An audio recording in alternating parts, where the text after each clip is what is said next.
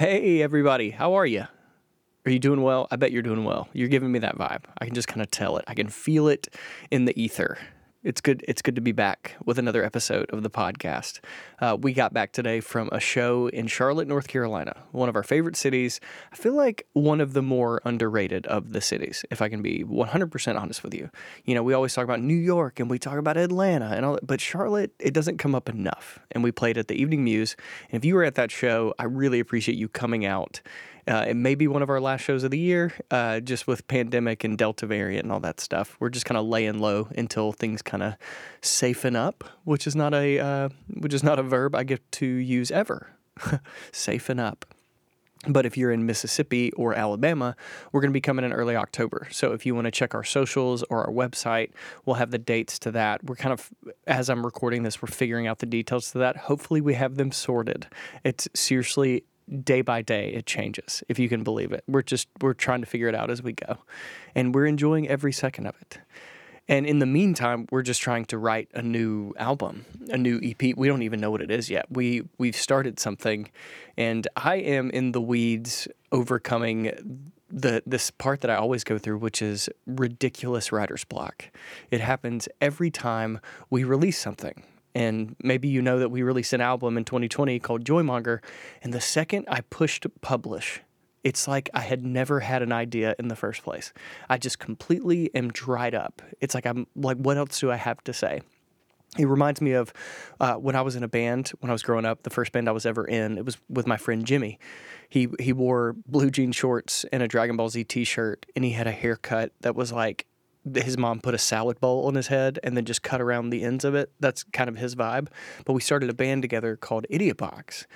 And we met after seventh period. We were in the seventh grade, and we learned these Blink-182 songs, and we let our friend Channing come and play in the band, and we just played cover songs. That's all we knew how to do. We played Blink-182 songs, and we played Green Day songs. And then one day Channing came with his own song, and we thought he was just a god. We had no idea that little people that went to high school could write songs. And I got so jealous. I left rehearsal just so mad at him. And then I went home and I was watching Spider-Man, and I wrote my own song, and it was called Our Hero, inspired by the Web Slinger. And then when I came back to the next rehearsal, I was king. And ever since that song, the song about Spider-Man, I have been a songwriter. And every time, it's like I forget it, like it never happened. And that's currently what we're talking about on the podcast. It's just a wild time, and just being a songwriter is so neurotic. It's so all over the place, and we are in the thick of it right now. So I wanted to talk to Aaron specifically about what it's like to be married to someone that is so manic on a regular basis, but especially right now, as I'm overcoming writer's block. We've recorded the first song off the record. We have pursued. I feel like I'm pushing through. It feels like it's different this time. But because I've been here before, and Aaron has been here before, and it just feels like together we're going to make it through it. But maybe you're a songwriter and you're listening to this and you think, no, I'm in writer's block. It never ends. And I just want you to know that you are not alone, because I will probably be back in it tomorrow and the next day, and then I'll be good, and then bad again. But it's just a really vulnerable conversation about what it feels like to have writer's block, about how we overcome writer's block, where maybe it comes from. I don't know. It's just something I'm totally fascinated by, and I'm very lucky to be married to a woman that will see me at my lowest, which is probably the way I act when I have writer's block. If you want the other half of this conversation, we are talking about Only Murders in the Building. It is a show on Hulu. It has Steve Martin, Martin Short, and Selena Gomez. I don't have to pitch you anything else because already you know it's probably the perfect show, except it's a murder mystery comedy. It has everything that you didn't know you wanted. And it's on Hulu, and we talk about it over on Patreon. So if you go to patreon.com/ojeremiah, you can find all of it there. We do exclusive music, we do vlogs, we do all kinds of stuff. It is legitimately the number one way to get your OJ fix. It's all happening on Patreon. Okay, that's it. That's all I got. Let's jump into the episode. Mississippi and Alabama, I hope we see you soon. Everybody else, I hope you stay safe. Until then, here is me and Aaron talking deep about writer's block. Let's do it. I want it to be you talking on the intro.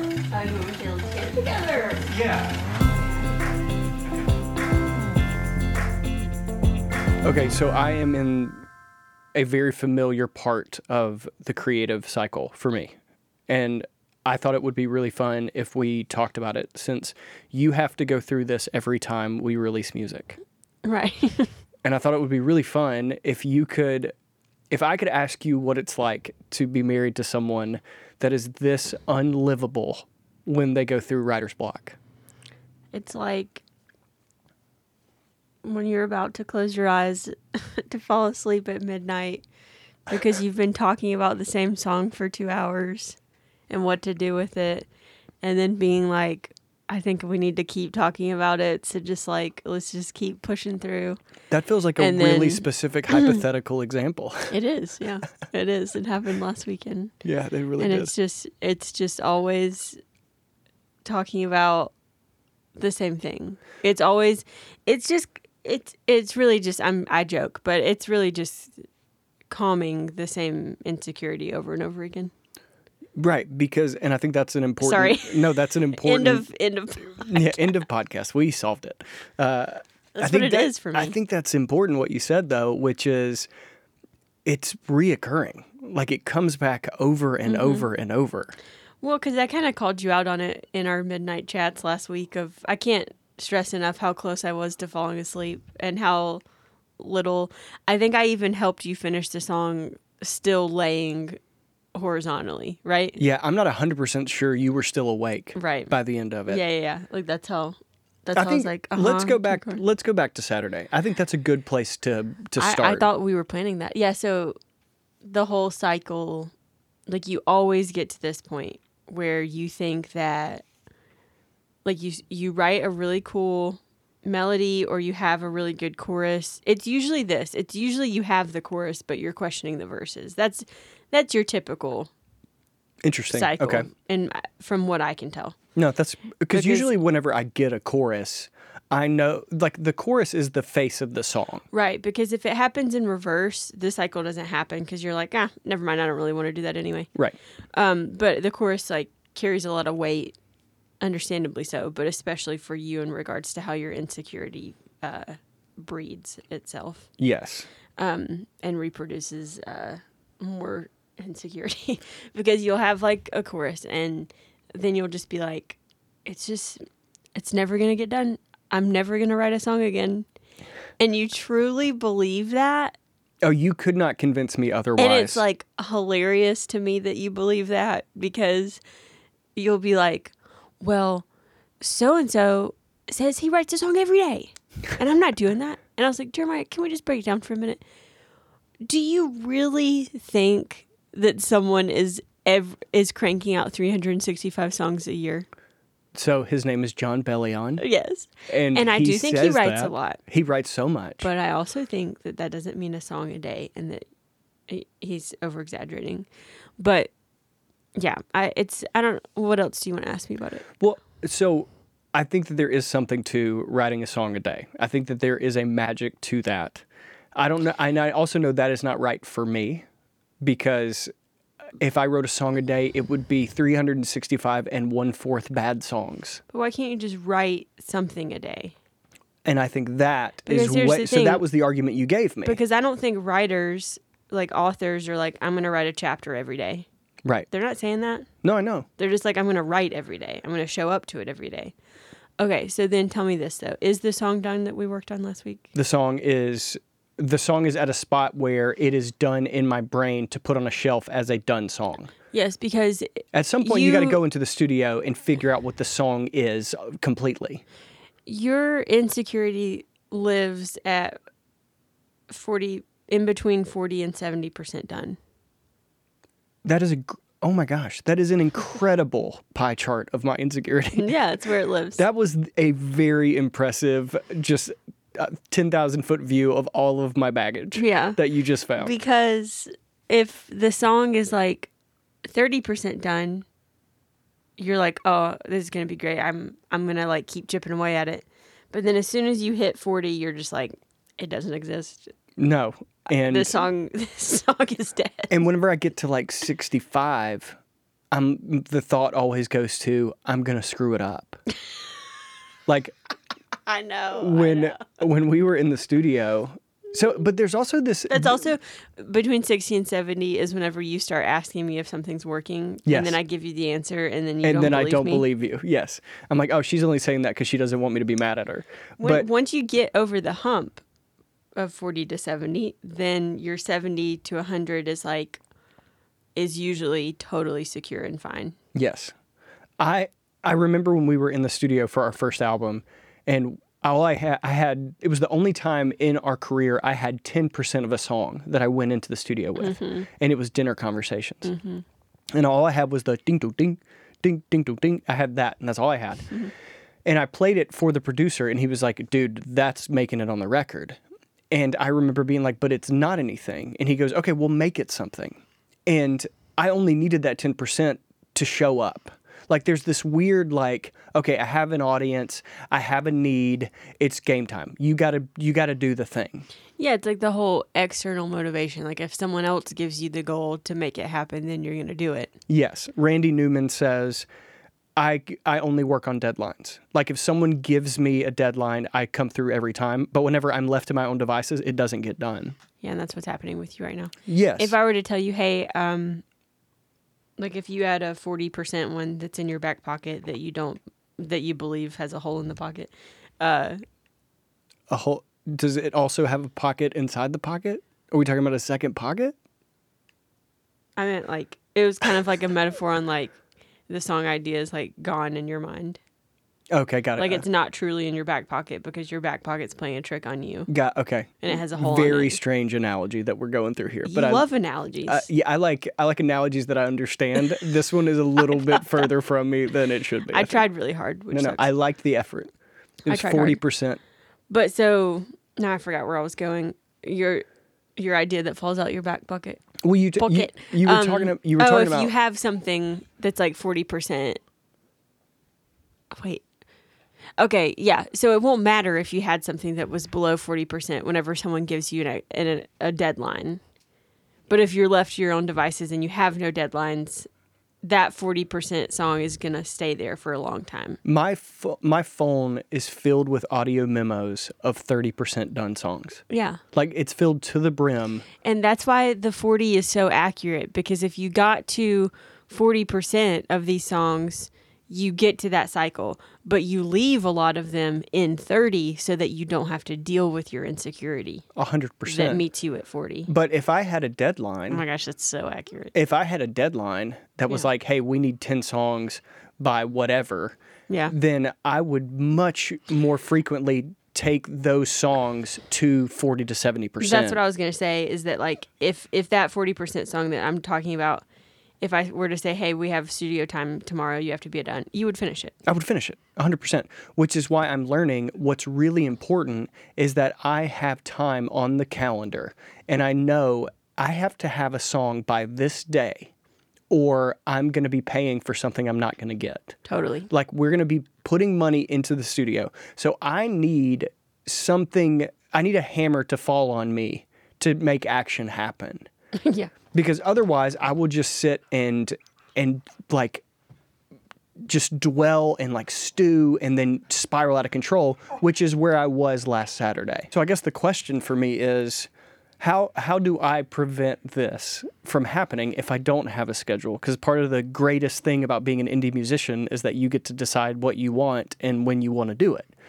And for me, every time we release a record, I go through this every single time.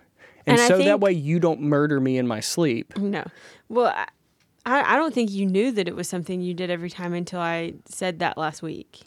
Yes. And when you said it, it hurt even worse than it probably should have, because you're like, it wasn't just, oh, you're in this bad spot. It was more like, oh, here we go again. And that just totally threw me for a loop. Because it wasn't a surprise. It wasn't a You were surprise at acting all. like it was like a very new thing that you did. Yes. Well, and I think I called you out on it and was just like, well, you keep getting to this cycle because it's something that you're familiar with. if you don't want it to keep happening, then you have to figure out how to break that cycle. Yes. Because it's become a habit in your songwriting now. Yes, it is. I'm at this part of the process, which is about halfway through finishing the writing of a record. I get about to this point, and then I have breakthrough, and then I write 20 songs in an afternoon. Yeah. Like, that's usually what happens. But how do you skip this part and just get to where it's always joy? You tell me. I don't. No, that's what I'm Yeah. trying to find, because the process for me is we release a record.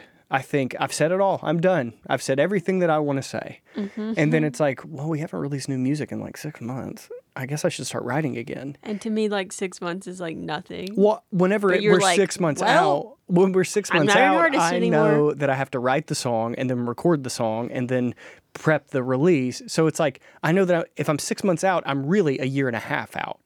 So like, I just know that's the process usually. And when I get to that point and I'm in this spot, the voice in my head is telling me it's already gone. Like the muse that you're waiting for, the inspiration that you seek is already behind you. Yeah. And there's nothing else you have to look forward to. And that's what the voice in my head always wants to tell me.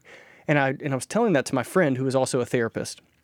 And he said, that voice in your head is actually trying to protect you from hurt, because that voice is walking you through the potential outcomes of where this could go.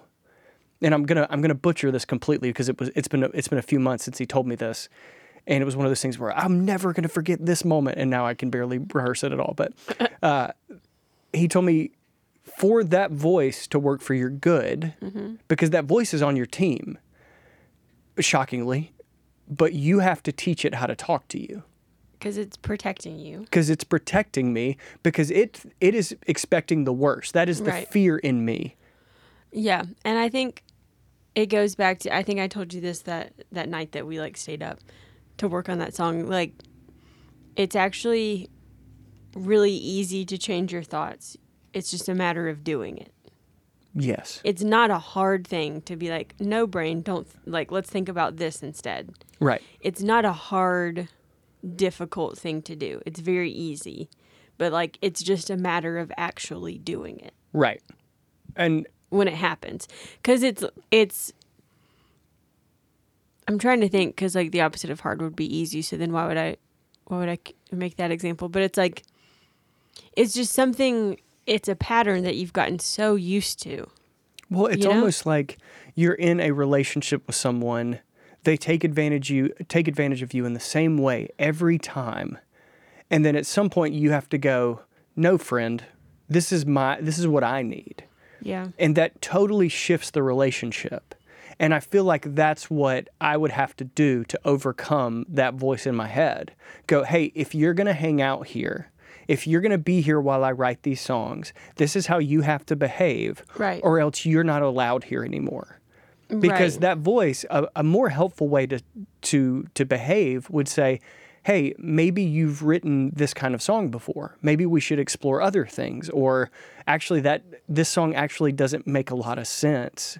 Maybe we should refine the word. Like, proactive criticism inwardly is a healthy thing. Right.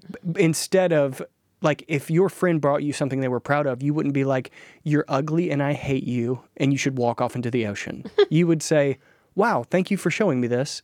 Have you ever thought this? You know? Yeah. If they ask for your criticism, you would gently give them your thoughts. No one would ever be like, yeah, let me get my baseball bat and just beat you to death with it over Yeah, this drawing you just did. I think it's almost like the same courtesy of like asking your friend if they want the advice or if they want to just be heard. And so you might just like ask your voice of that, of like, do I really want you to enter in this space or do I not need you for this? Because I think that's a great thought, because there's so much of songwriting, which is, it starts on the couch that you're sitting on right now. I get my guitar and I just start jabbering. Right. I just start playing through G, C, and D chords. And then at some point, a line will come out and I'll be like, oh, that's kind of cool. Mm-hmm. And if I invite that voice in before that even happens, I'm never going to even get to that part. John Mayer did this thing on Instagram where he was doing an Ask Me Anything. And he said, songwriting is 1 part divine inspiration and 3 parts code cracking. And I think that, to me, is just incredible advice. And code cracking is where you let your inner critic speak too much. Well, right. And in the same post, he said, cancel the plans, let it ruin you. This is part of the process. So Then even what the heck am I supposed to do? well, even John Mayer is like, this is what it's like to be a songwriter. Right. So are you supposed to just like not tell me? Well, no, I want to get better and healthier at the craft for your sake. Because I don't believe in the tortured artist. I believe in, I feel like I was born to do this and I want to do it until I'm 100. And I want to do it without you punching me every time You make it seem like I'm. No, it's my insecurity saying that. You would never reject me in that way. Like, get over it. Yeah. 40. Yeah. You're 58. Stop doing this. That's the fear. I think if I'm really honest with myself, I think that I have a very, how do I say it? I think I'm the needy one in my relationship with songwriting. I step up to the plate every time like it's my last chance. And I just want to beat it to death with love. And I can feel myself being the codependent, overbearing one in the relationship. And you don't really let it find you. And I don't let it... Well, no. There are moments where it comes to me. The song we were talking about on Saturday. Right. So it definitely felt like the chorus was a gift from nowhere, and I didn't want to mess it up. Like, it felt like someone was giving me their heart and saying, I'm trusting you with this. Mm-hmm. And instead of being like, I'm going to love you unconditionally without any effort, I go, well, do you want me to love you like this? Do you want me to do this? Do you like flowers? I'll go get you flowers. That's what it felt like. Yeah, that is true. And I want to be more at rest. I want to be more confident. Secure about it. Yeah, it's the same. Like, I never overthink our relationship. From the beginning of our relationship, we met, fell in love in 20 minutes, and I've never doubted it since then. Mm-hmm. I want that to be true with the craft of songwriting, which is songwriting will come. It will do its part. I have to do mine and trust that it will show up when it's time to show up. And I think that sometimes you do, but it's more rare than not. Yeah. Like, because I think everyone has their thing that they're insecure about, that they're worried about, right? Yeah. Because, like, I get in my head about our relationship. I know I'm not, like, questioning it. But, like, that's the thing that, like, I'm prone to get insecure about. Right. That's my thing that I have to deal with. Yeah, and I think if it wasn't this... It'd be something else. Well, it would be something else. And I think that's a big part of why it's so hard for me now, is because this thing kept me from making so many other bad decisions. Like, I remember there were dudes I went to high school with that I was really close with before I was a songwriter. Yeah.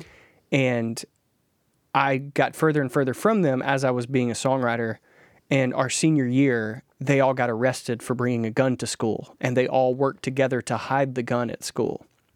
And it was like the group of friends I was in. Yeah. And they were all arrested. Yeah. And I remember going... How were you not a part of that? Because I just stopped hanging out with those people. Yeah. Like, because of music? Or? Because of music. Because it was literally, nothing was interesting to me besides music once I'd found music. Yeah. And, I mean, music is how I express everything. It's how I express my faith. It's how I express my emotions, my thoughts. It is this all-encompassing way of putting feelings into a place that I'm comfortable with feelings. Yeah. You know what I mean? Yeah. Like, before COVID, I never realized how uncomfortable I am with feelings. I like to gawk at them like they're at a museum, and songwriting gives you that museum. Like, it lets me be insecure, it lets me be joyful, it lets me be horribly depressed inside the world of a song. And I can say, see, that's how I felt that one time. I don't want to talk about it now, but that's how that felt then. You know? And yeah. Songwriting has been such a gift for me in that way, and it's no surprise that I put so much pressure on it. Yeah. And that pressure will always lead back to writer's block. Yeah.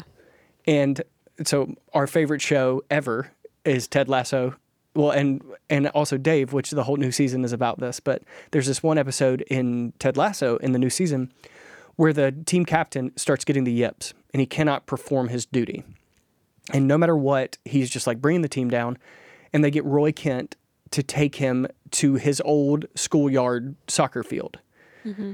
And he's like, why did you bring me here? And he goes, because you forgot that this was supposed to be fun. Mm-hmm. This is a game you played when you were a kid. So go out there and remember what it's like to have fun. Well, what's that version for you? I used to stay in on a Friday night just to write songs about animals. Totally. Yeah. And that was all I ever wanted. Yeah. And it's the only thing I've ever wanted. It does really feel like self-care whenever you stay in on an evening for songwriting purposes.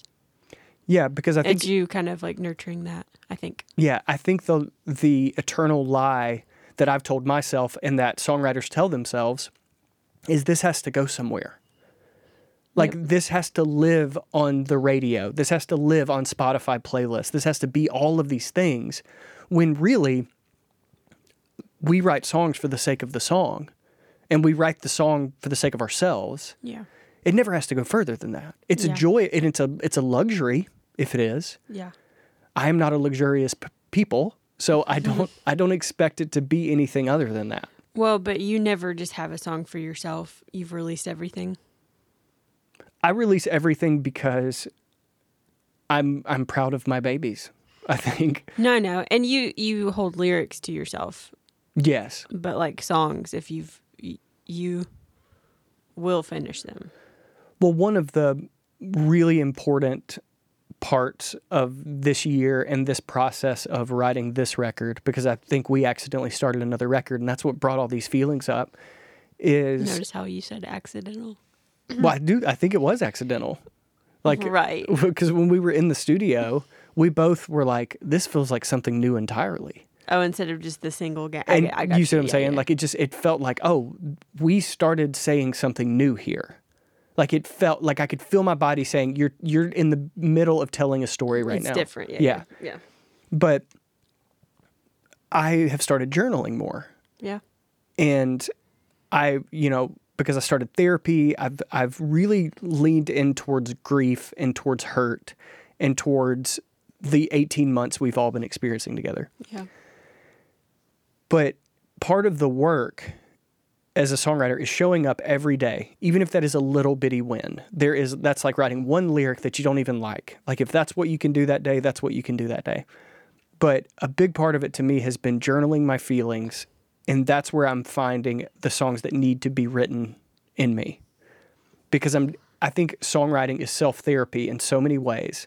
So it's like sing the song that you need to hear, and that's where they'll come from first. Because I think about whenever I was younger, like I wrote our song Happy Now by accident. Like it happened so quickly. And I think it was because at that time in my life, I felt so detached from responsibility. I had nothing to lose. Happy Now has a lot of weight over you. It really does. Because I remember writing it and how easy it was to write it, that it's not the song itself that looms over me. It's the fact that it was so easy. Because I wrote that song, Circles, and Mississippi I'm Yours in the same week. It was a big week for us. And the same thing happened with Liza. Yeah. The same thing happened with Late Bloomer. Like, I still have that. But it's a very surreal, like, maybe there's like this honor and suffering that I'm like trying to work my way out of. I think you're creating that because Happy Now has like a weird hold over you. Yeah. Sorry. No, thank you for letting me process through all this stuff. This feels very healing for me. Share your experience of Saturday night. I loved having someone. Let me back up. I'm going to answer this the long way. I'm going to take the scenic route to answer your question. I'm really surprised. Oh, surprise. So one of the most helpful books I've ever read on inspiration and creativity is called Creativity Incorporated by Pixar. Yeah. And it changed the way that I look at songwriting because it's not about songwriting. It's about the craft of telling a story and the craft of manufacturing creativity. And that sounds like such a dirty, filthy, like capitalistic thing to say, but it is legitimately the process of how one writer will take a story from the beginning to Toy Story. And there's this part in that process where they have worked so hard on the movie. They draw out the sketches, the plot, they're like, this is where we think the story's going to go. And then they bring it to the Brain Trust, which is the tight-knit group of people that they trust no matter what. The people that have nothing to lose, have nothing to gain, but say, I see you, and I think this is what's working and what's not. Well, they've earned a right in that space. And they've earned a spot at the table. I like to say that. And then they present the idea, and then they go around the room and they say, here's what's working, here's what's not. And then the writer, director, whatever, leaves and makes the changes. And sometimes they don't make the changes because they say, I think that they're wrong on this. Yeah. Saturday night, you are the CEO of my Brain Trust. You're my shareholders.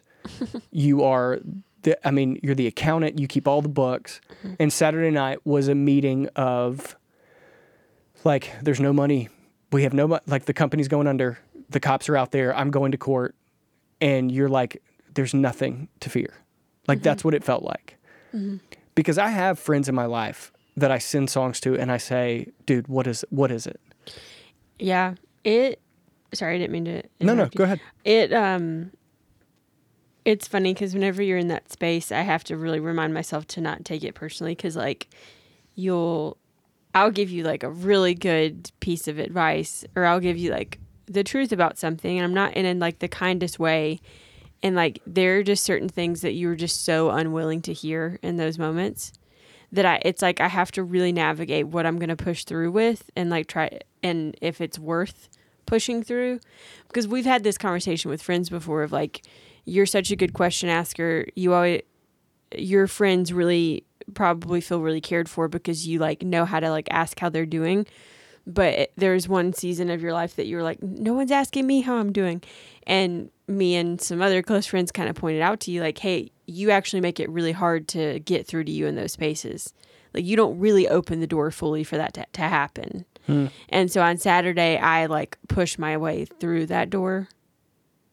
Yeah, I would agree. Yeah? Yeah, I would agree with that. And, because at that point, I was in such distress. You're like, what have I got to lose? Yeah, I would say something. And you're like, yeah, I mean, that's not gonna do anything. Like, you would just push back on everything, and yeah, I definitely. I don't mean that. I say that lovingly. I mean, I felt loved an hour after the conversation. I definitely didn't feel it during and before, but after. But then when I was you were like, sleeping, hey, do you want to get your guitar and let's figure this song out together? Yes. That was something that I hadn't done before. Usually I like come in at a later process, but I was like, I think he needs someone to be in this cycle with him. And when you if I was that, half asleep. Yeah, when you did that, you were basically showing your heart and you were like, see, it looks just like yours. And I will sit here with you and just hurt with you. Yeah. And that's what got me over the hump. It wasn't because you had this amazing, it's because you need to rhyme orange with florange. But it wasn't because you had the secret code that the song needed. It was literally because you were like, hey, I'll get down in the ditch with you. Yeah. And sometimes that's all that you need. Sometimes that's all you can ask for. I know. Like whenever I had my insomnia and I think about the time, like you'd always just wake up with me and be like, oh, okay, what? But one time I'd been staring at the ceiling like all night and I was like so tired that I was like emotional. And you were like, hey, let's go watch Gilmore Girls in the living room. And I was like, nuh-uh. And that's what we did. I probably fell asleep just from the joy that I had in my heart from that. Well, and it's funny you say that because I could have finished the song from the joy of just being asked, do you want to go get your guitar and work this out? It was exactly that feeling. Exactly. Okay, well, I love you. Love you as well, florange.